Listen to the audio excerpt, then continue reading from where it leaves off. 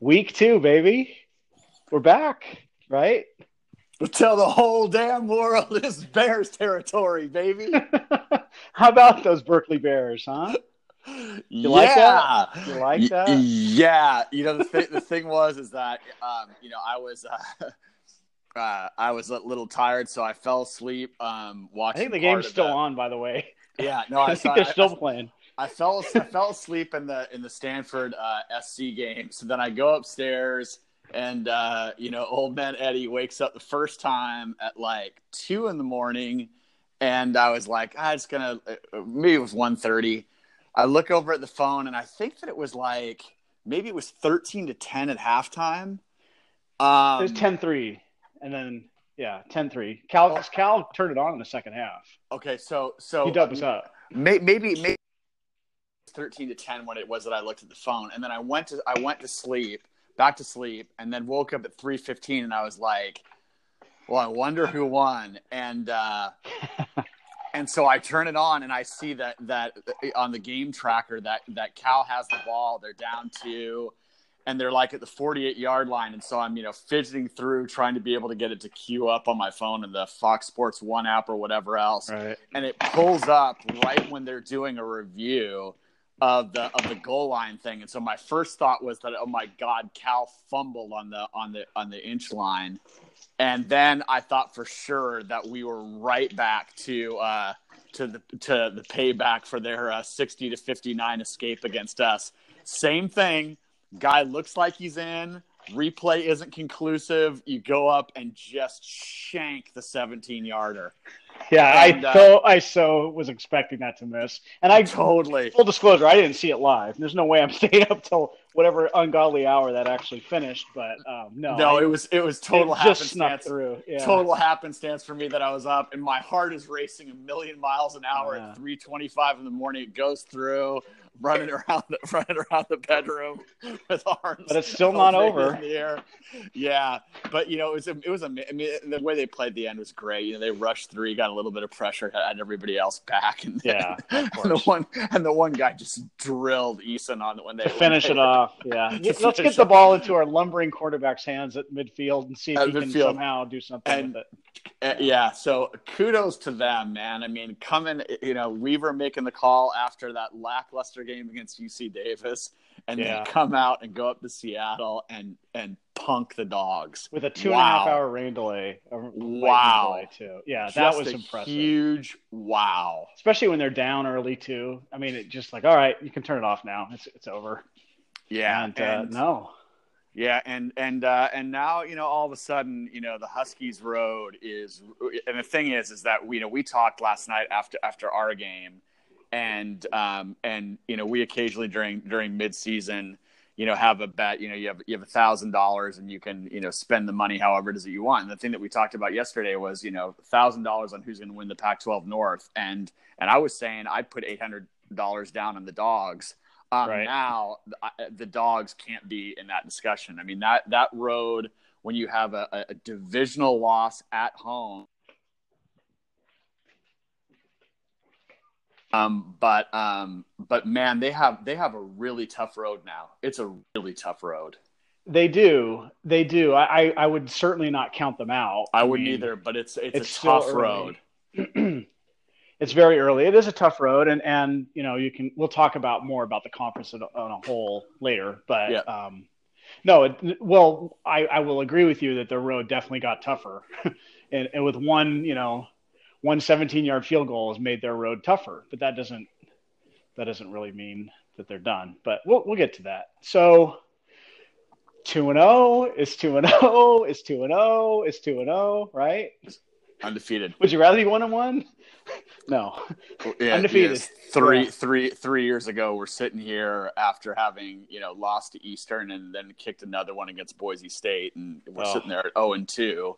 And who knew that we were going to ending? That we were going to lose Idaho. We're going to reel off 8 straight after that, to go to 8-2. But yeah, I mean. We'll take 2-0 any day of the week.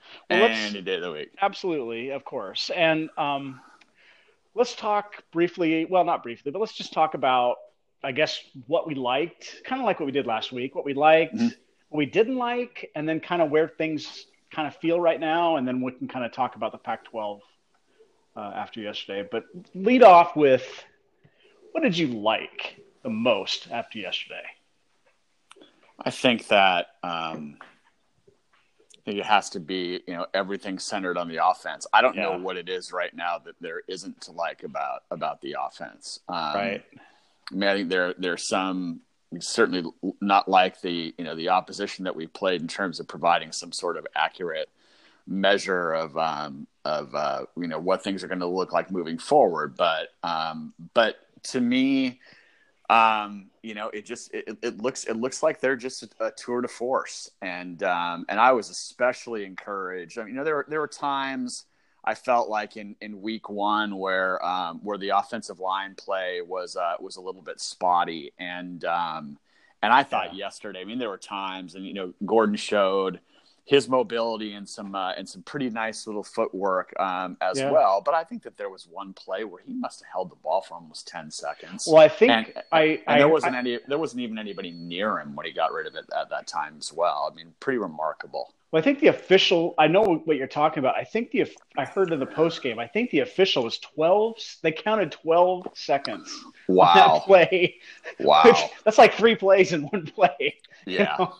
That's amazing. Yeah. Go ahead. I'm sorry. No, I mean, so I thought the offensive line play was better. I thought they played with better continuity. The wide receiving core is pretty remarkable. It had Dez had a little bit of the dropsies yesterday, which is somewhat uncharacteristic, but he did drop like 2 back-to-back. Dropped a couple, yeah. Yeah. But he still is playing really physically. Easop looks fantastic. He's mid-season form. I mean, he's like a slightly more athletic, to me, River Craycraft. I mean, he's this pretty amazing right now combination of both hands and also escapability with the athleticism that comes with being able to play on the outside. Right. Arconato looks great. Looks like a Scott Lundy type. I mean, he really does look like a different player, body wise. And then Max is Max, and it was nice to be able to see McIntosh get in there and bust out that one run. He looks like nifty.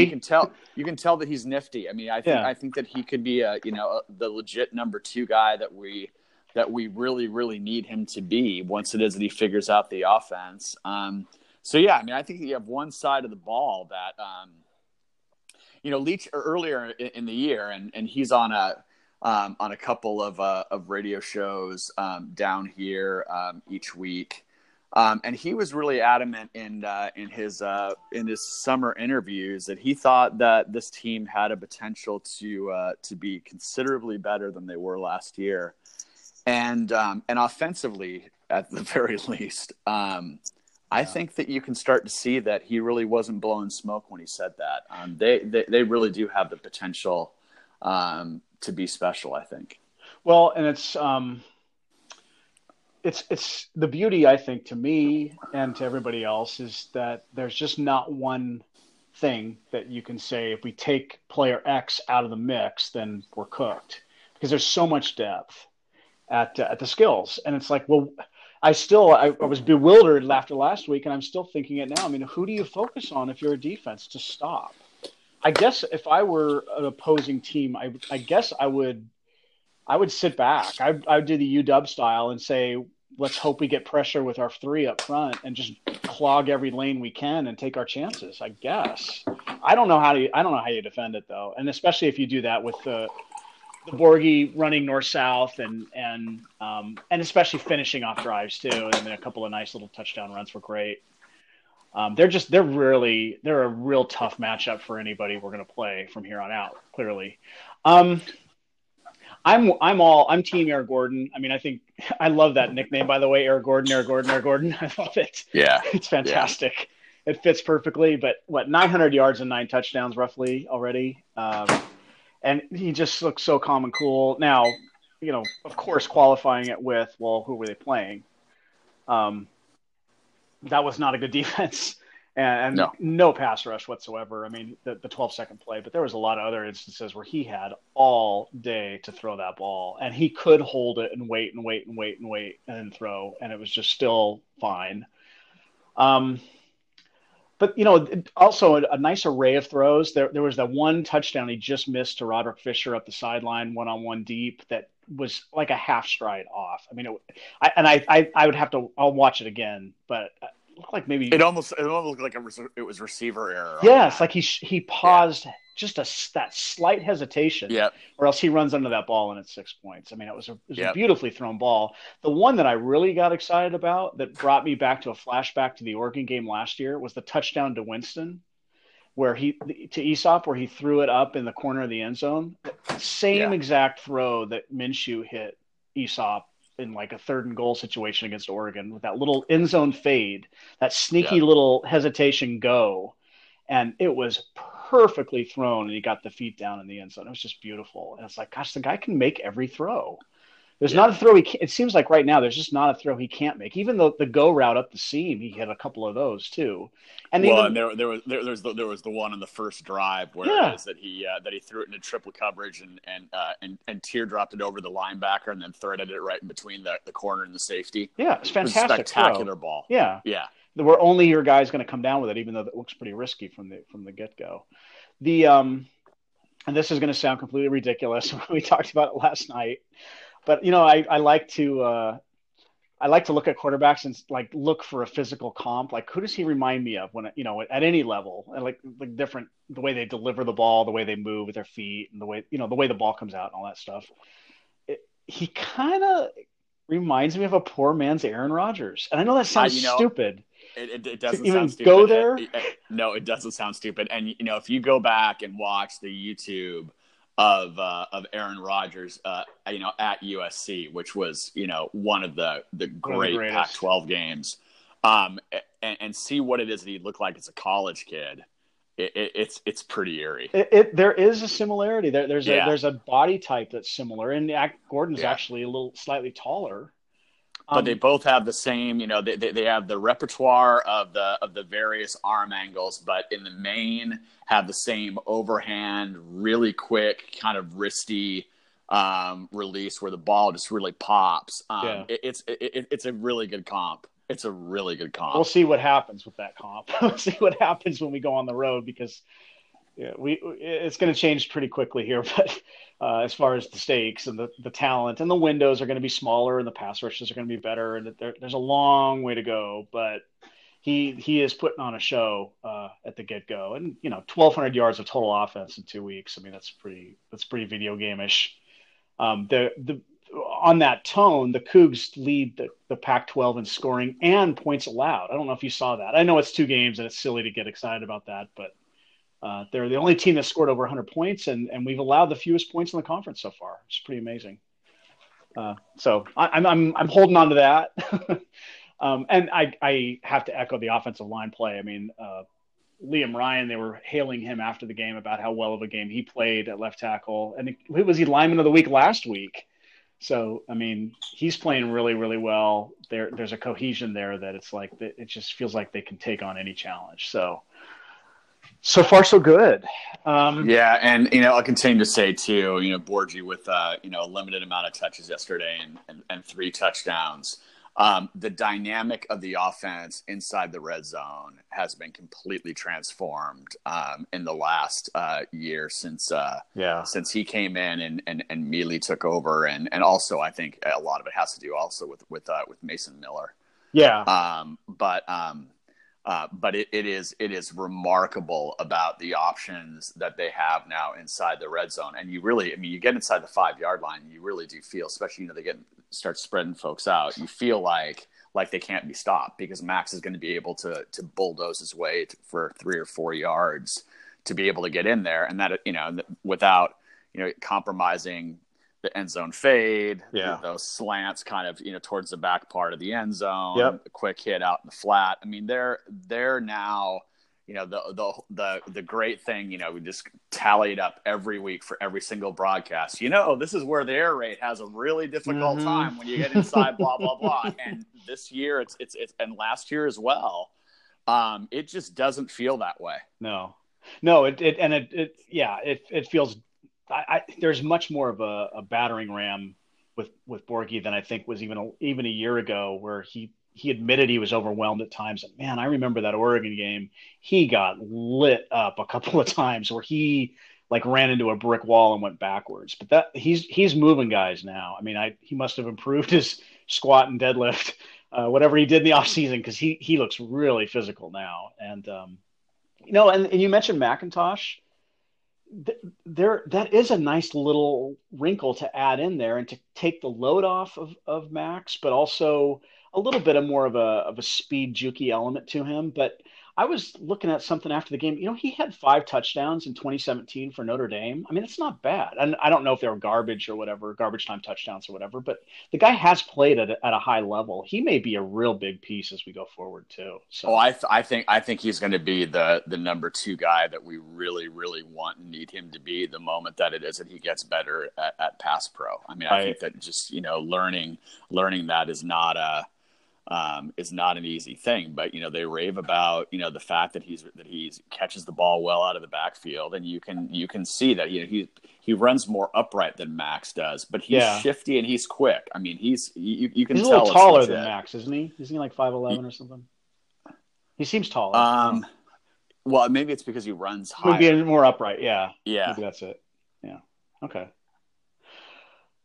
So, and we'll probably touch back on some of this later, but we have to go to what we didn't like.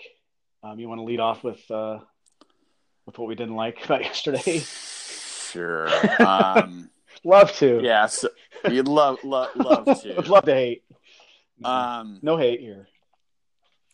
Yeah. The thing is I working in a university, I feel a tremendous amount of reticence about criticizing folks that could. I don't teach undergraduates anymore, but that before that could be in my classroom. I just wouldn't feel that it would be appropriate to do that. But this is a podcast. Yeah. So we'll try to frame it. There are. We'll start by saying that, and I texted this to you as well as Little Sutra during the game. The bad news is that there's not one level of our defense that I feel good about right now. Okay. The big caveat is that it's early. These are tricky games. These are games that no matter what kind of company line these guys toe about, respecting everybody, one game a week, just trying to get better. The bottom line is that they see the film. They know these guys aren't any good, and they're trying to pad stats.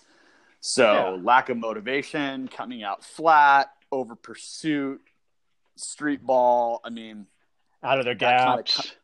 That comes with lack of experience, learning how to be able to communicate, trying to be able to do too much, yada yada yada yada.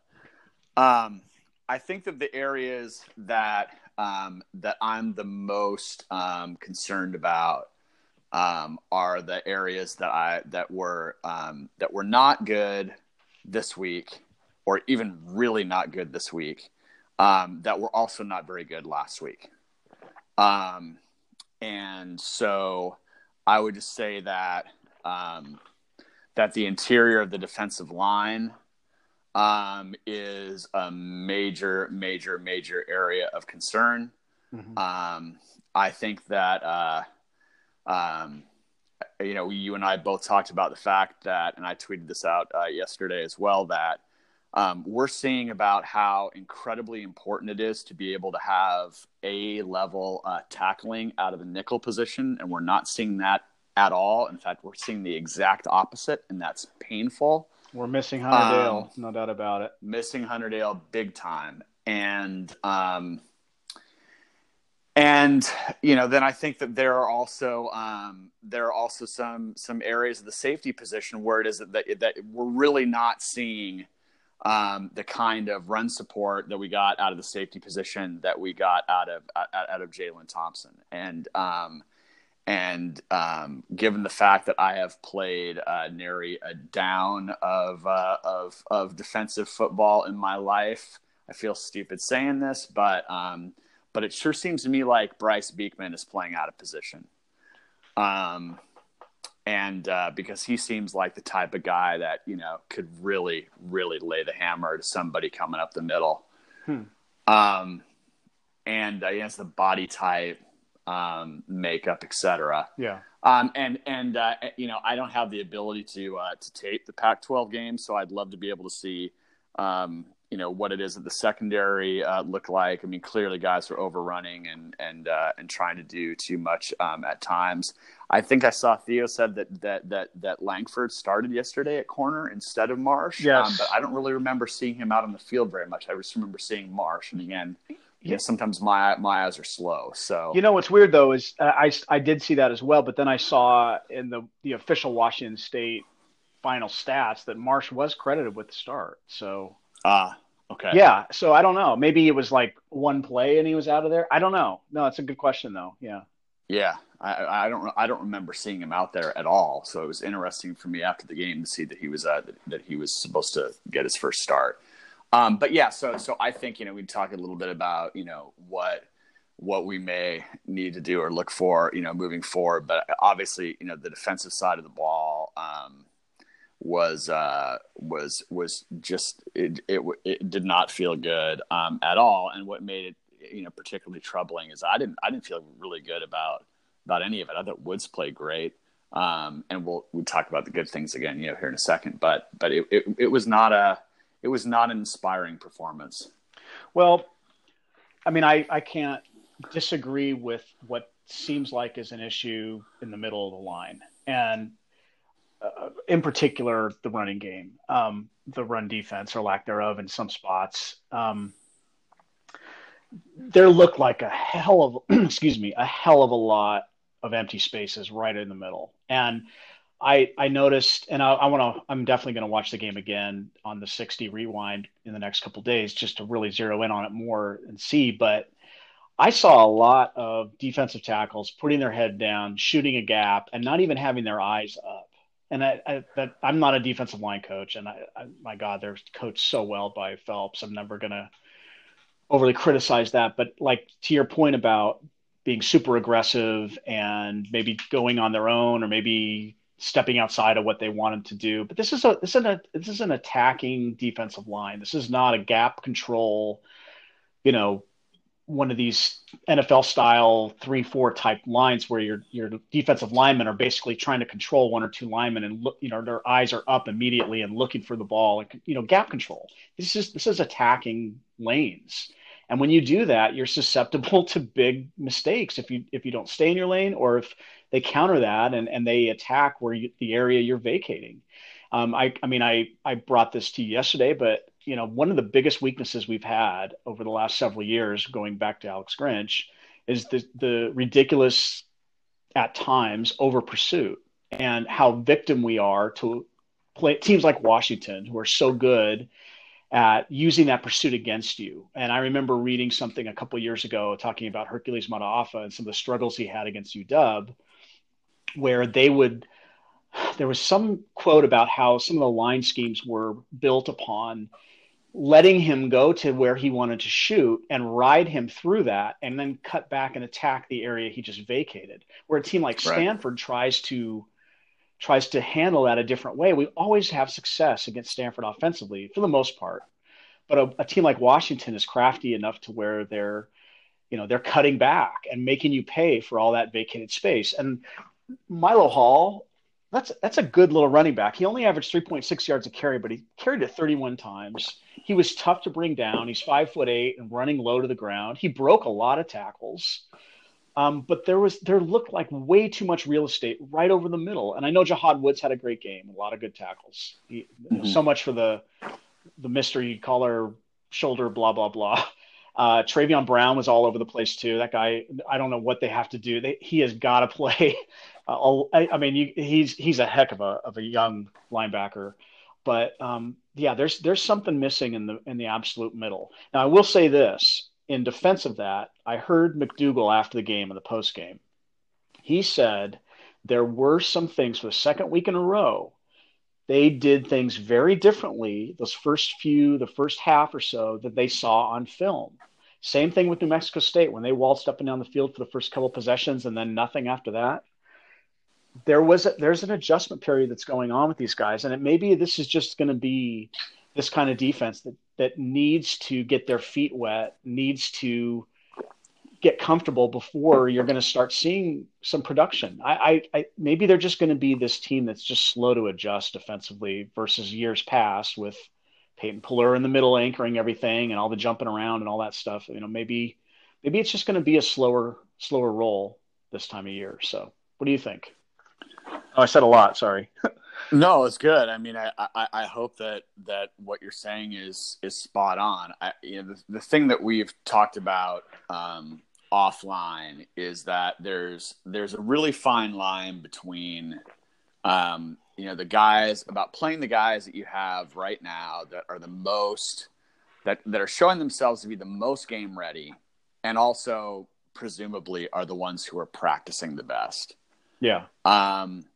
Versus identifying the folks that give you the best opportunity to be good down the road and to be able to compete with the upper division teams in the league.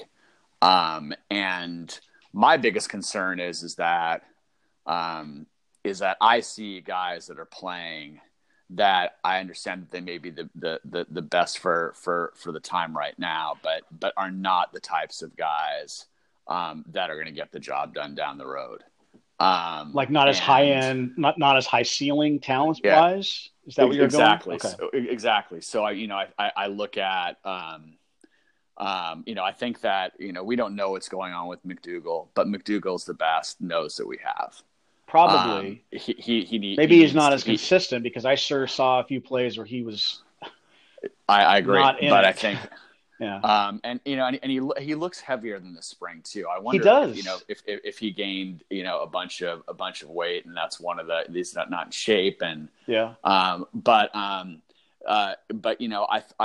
thought Dallas Hobbs yesterday looked like a far superior tackle than the existing starter, who I think would be really, really great as an end with Nnamdi.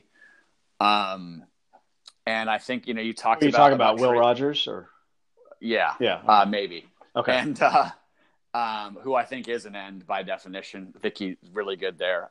I've seen him struggle now 3 games in a row from that tackle position, just seeming like he's not physically imposing enough. No, he's very long. Yep. He looks like a prototype defensive end more than a defensive tackle. Yeah. But anyway. So we're not getting the penetration. We don't have Jalen and Peyton Pallur that are shooting these gaps before it is that things develop. I mean, we're not seeing. We're seeing where it is that we're missing tackles. We're missing them at the line of scrimmage instead of 2 to 3 yards in the backfield, which is what it is that we saw last year. And again, maybe those things will change. But then you see like a guy like Travion Brown, who, just the eye test. Hell of a player. The guy he's big, he's fast, he's around the ball constantly. He should be a top 3 guy in the linebacker rotation. Yeah. And right now he's like 4th or 5th. So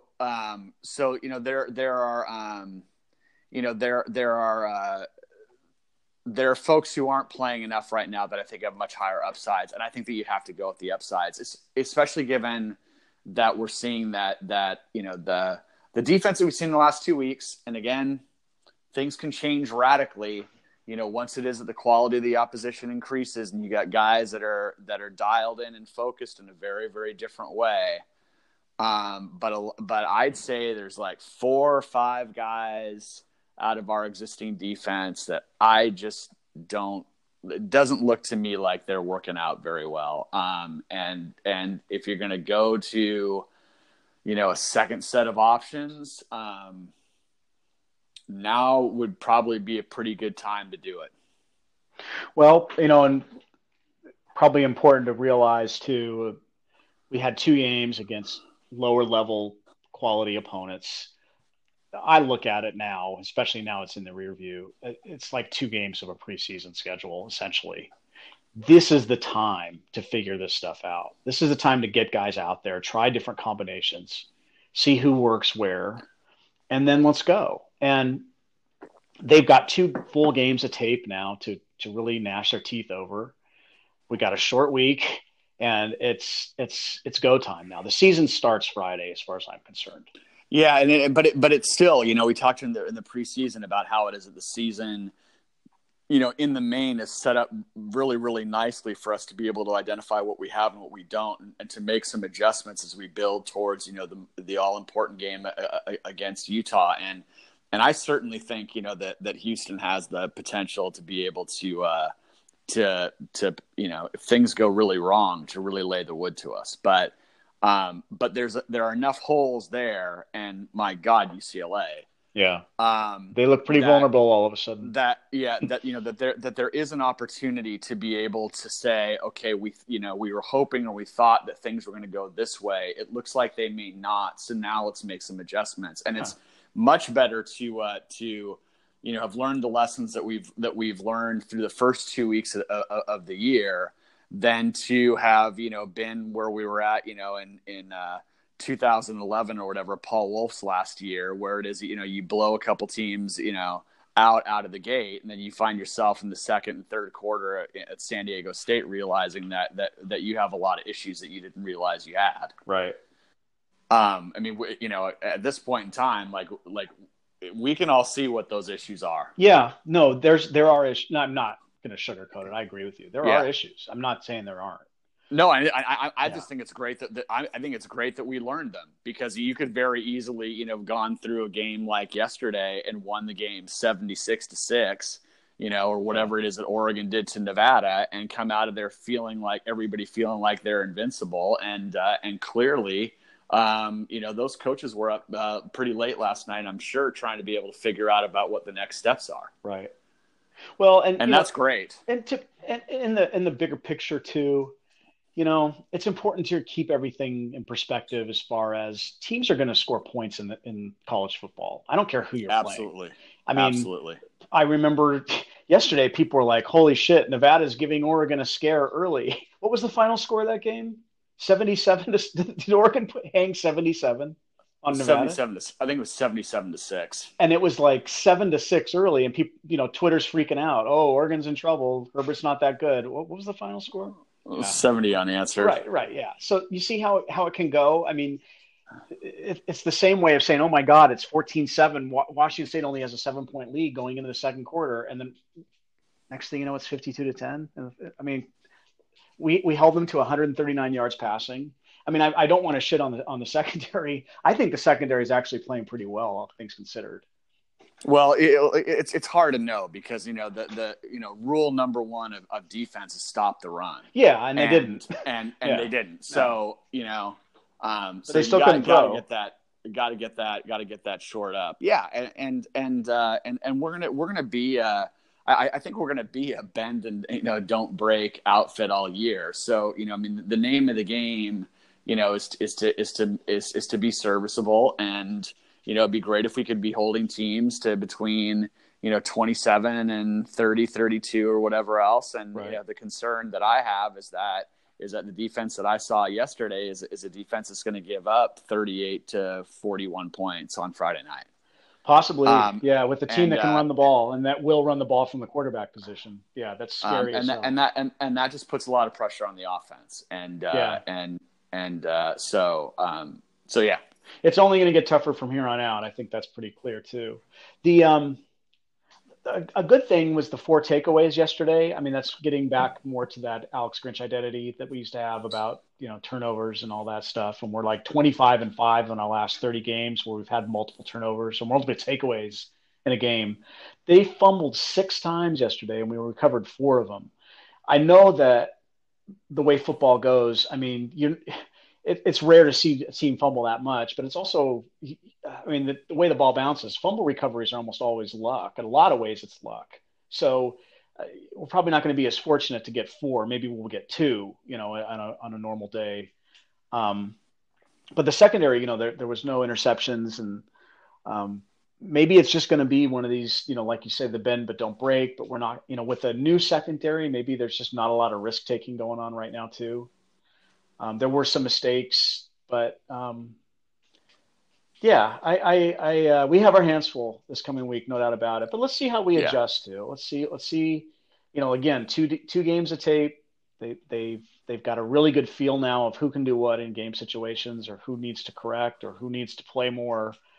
And they've got data now that they didn't have 3 weeks ago that they can use. So yeah, I mean, I circle it back to it can always be worse. It could be Tennessee. Tennessee losing a game they should have won probably against BYU. Oh, I think it could be a lot worse. Yeah. And, the bottom line is that we really haven't given up that many points, irrespective of the opposition, and we're averaging 58.5 points a game right now. Yeah. And number one in the conference in scoring and scoring defense. Having benched our starters, in the fourth quarter for each of those games. Yeah. So, I think, yeah. So I think that we should all be super happy. But I think that everybody is feeling, I think, more or less the same thing, which is that when you look at the offense, and you kind of you wed that with some of the results from yesterday, I think that it's very clear that this team has the very real potential to be a contender for the conference, and the extent to which it is that becomes a real possibility heading into November is going to be, whether or not this defense is able to develop. Yep. We're going to find out a lot next week. That's for sure. Yeah. So a couple other things that I actually liked too, I wanted to touch on real quick. 8 of 8 in the red zone. Got to like that, right? Yeah. Including 7 touchdowns. That's ridiculously efficient, Yeah, and the one that wasn't a touchdown was because the clock ran out at the end of the half. Yeah, and they were mad that they didn't get a touchdown. Yeah. They're reluctantly trudging out to kick a field goal. Yeah, that was not it didn't feel like a win in any way. And they only, it felt like, they ran all over us. Only 2 red zone opportunities for Northern Colorado. So, there's your bend but don't break right there. Also, 10 yards per play, 10.4 yards per play. That's a first down a play. That's a lot. Crazy. I know that's a lot. But the only 57 plays, because Northern Colorado had the 36-24 time of possession advantage, but they also ran it 54 times. So, but they had 5.1 yards per play. That's too much for a team like that. You can't be giving up a first down every 2 plays against Northern Colorado. You just can't. So, now, maybe it's the best of both worlds, though, for the coaches, because, deep down they're like, thank God we're 2-0 and have looked pretty good in a lot of ways, but we also have some things we can really be salty about this week. So it's a good kick them in the ass moment, but you're not doing it when you're 0-2. You're doing it when you're 2-0. The other thing, too, the lightness of the early part of the schedule, and maybe it is a focus issue with young guys who are probably – they hear what's going on out there. They know the praise and the social media stuff. And how excited were they really to play Northern Colorado? Well, I mean, it's easy to peek ahead to next Friday night. They're human beings. They're young kids learning. That's natural, right? So yeah, I think that there's good reason to believe that aspects of things are going to improve once it is that the competition, improves, and you get a week of practice that has a different level of focus to it because of the seriousness of the opponent. Absolutely. But I do think that the coaches have got some real big dilemmas on their hands about, what it is that they do with some of the people that they've given a lot of time to versus guys that are currently behind them that have better upsides. And, is this the week that you do that, or is UCLA the week that you do that? I think this will be the week to do that, not to interrupt you there. But I agree. I think that, as much as we, all want to think about, total number of wins and implications for national consideration if you lose on Friday night. But the bottom line is Friday night's a non-conference game doesn't mean crap towards the bigger goal of conference records and competing for a conference championship or whatever else. But but again, I mean, Hobbs to me looked really good. I was really where I was encouraged to be able to hear. I'm going to kind of jump around a little bit that Dominic Sivils is dealing with a personal issue. And could potentially be back this week, especially given the fact that Stone isn't going to be able to play in the first half because of the targeting call. He by the way looked really good. He did. He got some pressure. So laid that dude out. He laid him out.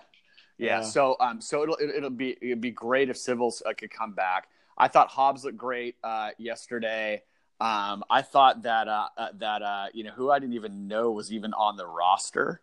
Number 99 Sweets, Nicholas Sheets. Yeah. And true freshman. He looked pretty good. So I think he had a half tackle for loss. Yeah. And he was active. Yeah. He looked disruptive. Yeah. So we'll see about what it is that they do there, because those guys need to be in the backfield or that defense doesn't work. Yeah. Well, and to one point though, they were getting penetration. It just wasn't very good against. We were getting gashed with we were giving up too much real estate in the middle of the field by penetrating, and over pursuing. They were getting in there. Well, I thought they were getting in there in terms of generating a pass rush. I didn't think that they were getting in there on routine running plays. Well, I was seeing that way, and again, I'm a little bit slow with my eyes in real time, and I don't get to see stuff on replay. But for the most part, my eyes were on the defensive line the entire game because I just wasn't really concerned with scoring. And I just the second level guys played better than the first level guys. Yeah. As the game wore on, yeah, they definitely. So, and there's adjustments that go into that too, but clearly. Yeah. So. All right. So we want to talk really briefly about anything else that we saw yesterday before we get ready to move on to the rest of the week later in the week. You want to talk Pac-12? Sure. Go ahead. Quite a day of misses by me. I think half my picks were wrong. I mean, Texas LSU. I thought Texas was going to roll there. I loved Stanford and USC. I thought Stanford for sure was going to win that game. I loved the Beaver Believers. I thought they were going to be okay. I thought UCLA would gut one out. They didn't. Not a good day picking the Pac. What do you think? I thought Washington would roll too. Sorry. Yeah, there's a reason why it is that members of WSU football blog editorial board don't ever go to Vegas and gamble. Yeah, at least on football. Football's the easiest one too. Basketball's the worst. Like 20 point game. Oh my god, yeah. 4-point game, you get a free throw shooting contest. Yeah, just absolutely terrible. I thought I started to think that USC was potentially going to be a real nightmare as we got closer to the start of the year, and then they lost Daniels and almost kicked one against Fresno State, and I thought to myself, well, maybe not. And then I posted on Twitter yesterday that I felt that SC had to go 2-2 against the gauntlet that they have with Stanford and UW and Utah and Notre Dame. And so I thought yesterday was essentially Helton playing for his job. They reeled off something like 42 unanswered or something like that yesterday, it was 21-0 in the second half. They shut him out in the second half. Just absolutely laid the wood to Stanford, and the backup, who's now the starter, was throwing the ball really well to 4 receivers that looked really, really good. Tyler Vaughn had a great game. Yeah, they're a nightmare. And they may be, because of the fact that they're SC and because of coaching issues and whatever else. I mean, they may wind up being, just really up and down from week to week. But if I was Utah and if I was Washington, I wouldn't be excited about playing them. I sure as hell know that I'm glad that we don't play them. They've got some dogs on defense too. They are still SC. They're still a level of talent there that's like, whoa. Yeah, they are all of a sudden, a team that and I think that we said on a podcast a couple of weeks ago that during game day when the Bear was asking about what unranked team do you think could wind up being in the top 10 this year by season's end, and in the same way that we were last year, because I think there's like 7 or 8 years where there's been a team that was unranked that finished in the top 10. And I said that I thought the first team that came to mind was SC. SC could very easily be in the top 10 by the first week in October. So I think if they beat Utah and Washington, yeah. So I thought that game was big. Self-liker, not even going to do the humble brag for picking the Colorado over Nebraska upset 2 months in advance. And I'll jump the gun a little bit and say that my other big prediction, which I never made public, was that Cal would wind up losing to Ole Miss, which is next week, which wouldn't surprise me at all. Would it surprise you? No, especially when you consider it's a road game and they've played. I think they're still playing. I think they're still playing right now, right? Still going. And it's almost 10 a.m. Pacific on Sunday. Yeah. They're still going. Yeah, it's still going. Get back and then I think Washington's still running that trick play. And then go cross country, and then wind up playing in Oxford, Mississippi, in about 105 degree high humidity weather. I mean, just crazy. And poor Beavs, poor Bruins. I think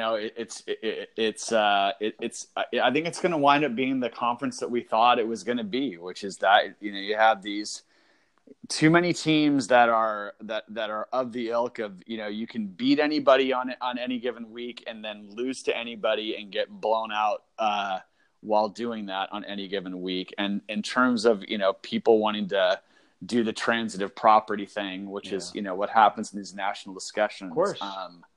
Boy, oh boy, it's gonna be hard for the league to be able to gain traction. But man, oh man, what a big deal for us to already have Washington with that loss. An interdivision loss. An interdivision loss at home. It's big. It is so big in terms of allowing, for example, a loss at Utah to not put us way back in terms of our divisional aspirations.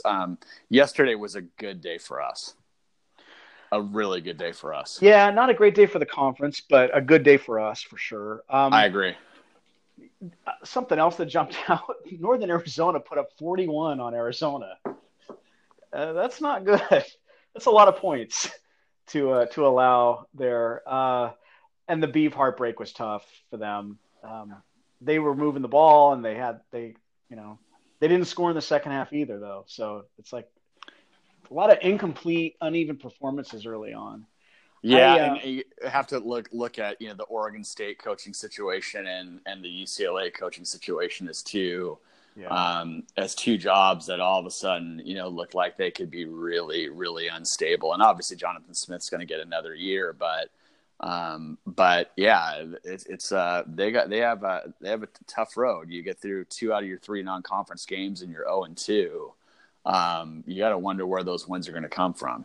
Right. And I mean, UCLA with Oklahoma next, and then in Pullman, of course. And, there might be 2 or 3 wins on that entire schedule if you're being realistic about it right now anyway. So, I was really impressed with USC too. That backup quarterback, he looks like a starter to me. And I know we touched on that with long ball on Friday about, boy, the air raid's going to look like crap. It's too bad. They put up 45 and the kid throws for, almost 380 yards. And it looked pretty good to me. So, yeah, and their stable of running backs look really explosive. I mean, they're a handful. They could be if they stay healthy Yeah, and focused. Yeah, which is always yeah, a question for them. Now they got to go yeah. back. They got to go on the road to BYU. Never easy. I don't care how good or bad BYU happens to be. That's always a difficult road game. And then of course they get Utah and Washington and Notre Dame. So it's still a lot of really good teams in front of them. But we'll see. Where do you think? Where do you think Washington's going to be ranked? I haven't. Has the poll already come out? I have not It, seen it. it may already be out, or it may be coming out in 2 minutes. They should not be ranked. I saw Brett And Murphy posted his ballot, and he dropped them. yeah, He dropped them. I know that ranked Wilner kept them in there at 19 or whatever. Yeah. And I think he stuck Cal way up at like 16 or whatever. Number one, first place vote. Yeah, as 2-0, baby. But they should be out because SC should be in. Nebraska's falling out. Cal should be in by virtue of going up to Seattle and winning, and then Stanford. Stanford should be out. One of the surprising national games yesterday, and people were putting the Cuse on upset alert all week. But what Maryland wound up doing to Syracuse yesterday was amazing, and they wound up putting up 77 or something like that the week before. That I watched them, and I watched them in that great game that Ohio State pulled out in the last minute in overtime last year. Maryland is explosive. They have been explosive. Yeah, they got something going on. Yeah, they totally do. I mean, that Big Ten East it's just a freaking nightmare. But they should be ranked. So I just don't see where if I was a voter. I just don't know how I could justify keeping Washington in when you have, a team that just beat them in their own backyard that needs to be in. USC deserves to be in by virtue of what they did to Stanford, and Maryland has got to be in. So I think they got it.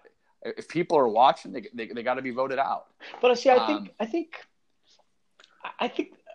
with Washington, I don't how bad do you penalize them? It's such a weird game with the 2.5 hour rain, lightning delay, and they only lost by a point on almost a walk-off situation field goal against a good team. It's a tragic loss for them. It's a tough loss for them, but I wouldn't call it a bad loss. No, but early in the season when you have a loss, or there are other teams that have like Syracuse, or Maryland beating Syracuse, 63-10 or whatever it is that score was, 63-20. Yeah. That deserves to be in over a team that's 1-1. That's 1-1. That just kicked a home game, and it goes exactly to what your point was earlier, which is that this was a big loss for Washington. It puts them behind the 8 ball, but it's not necessarily going to be predictive. I mean, God, I hope it is. But it's not necessarily predictive of what's going to happen with them, moving forward. And they could very easily, by the end of the month, be right back as a 1-loss, top 20 team if they take care of business against, SC and whatever else. But for now at 1-1, against a team that certainly, I mean, Cal's defense is fantastic, but their offense, is it may be a lot. It's still challenged, yeah. At home, and they can run a little bit. I'll give them that. Yeah, and it's a little scary with the scrambling quarterback. He's got a little extra gear, so yeah, move the chains a couple times.